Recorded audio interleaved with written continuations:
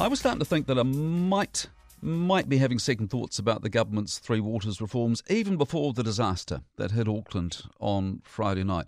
It was last week when I was looking at the map online showing which bays in Lyttelton Harbour are considered safe for swimming on the basis of water quality. If you've looked at it recently, you'll know that it's dominated by the red markers, which say that an area is unsuitable for swimming because of the water quality.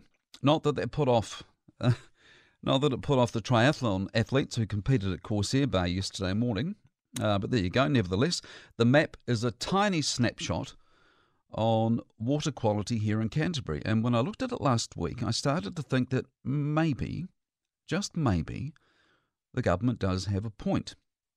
And maybe we've been a bit too quick to start the table thumping over Three Waters. Three Waters, of course, being stormwater, drinking water and wastewater, which, wherever you live, is the responsibility of your local council. Now, the government doesn't think local councils are up to the job of running stormwater, drink water and wastewater, and like it's done with the public health system, it wants to centralise the whole thing with 4 water authorities around the country making all the decisions.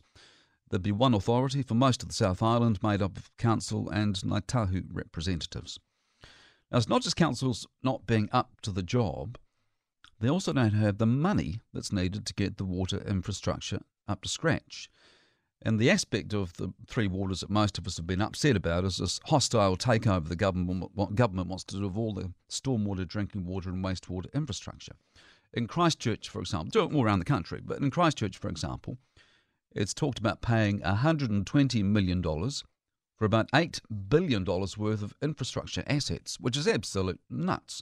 I mean, I thought it all along, and I still think it now. I've said it before and I'll say it again. That aspect of Three Waters is like paying an as-is, where-is price for a house that's had all the earthquake repairs done. But I'm actually starting to think that perhaps we've been too focused on the financial and the stripping of local control aspects of Three Waters, when we should really be accepting that our water infrastructure here in Canterbury is not as gold-plated as we like to think it is. As I say, I was starting to think that last week after looking at the map with all the unsafe swimming areas in Lyttelton Harbour. But since Friday night's event in Auckland and the impacts we've been seeing and hearing about over the weekend, I think we need to take it as a bit of a wake-up call.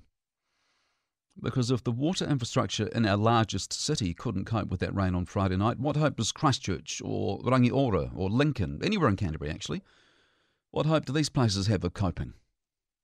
Well, they couldn't. They wouldn't. Because, like Auckland, our water infrastructure is nowhere near adequate to deal with the more extreme weather we are going to see because of the ocean getting warmer, which means more moisture lurking around for storms to pick up and dump on us. It wasn't that long ago, was it, that Edgware was underwater, and that happens time and time again. The crew at Peter Tim's butcher shop know all about that. They'll tell you all about it. And can you imagine what things would be like if we had a rainstorm like Auckland had on Friday night? Nowhere in Canterbury would cope. We'd be sitting ducks, just like anywhere in the country would, just like Auckland was on Friday night. Now, not that the government's Three Waters reforms would fix things overnight. Even if everyone had a change of heart by lunchtime today and the government pressed go by dinner time, it'd be years before the investment that's needed to prepare our infrastructure for these sorts of events was made. And look, this is not me going into bat for the government and suddenly waving the flag for Three Waters. I know some people will think I am, but I'm not. But what I am saying is that after what we've seen happen in Auckland, we need to take the blinkers off and really start to think about how we're going to protect ourselves from these types of extreme weather events, which are happening more often and will continue to happen more often. And you know what? If that means giving Three Waters a second chance and not writing it off as just a government takeover, as I have and as you possibly have, instead of that, we need to get real, take the blinkers off, and think about how some aspects of the Three Waters reforms might actually be a good thing.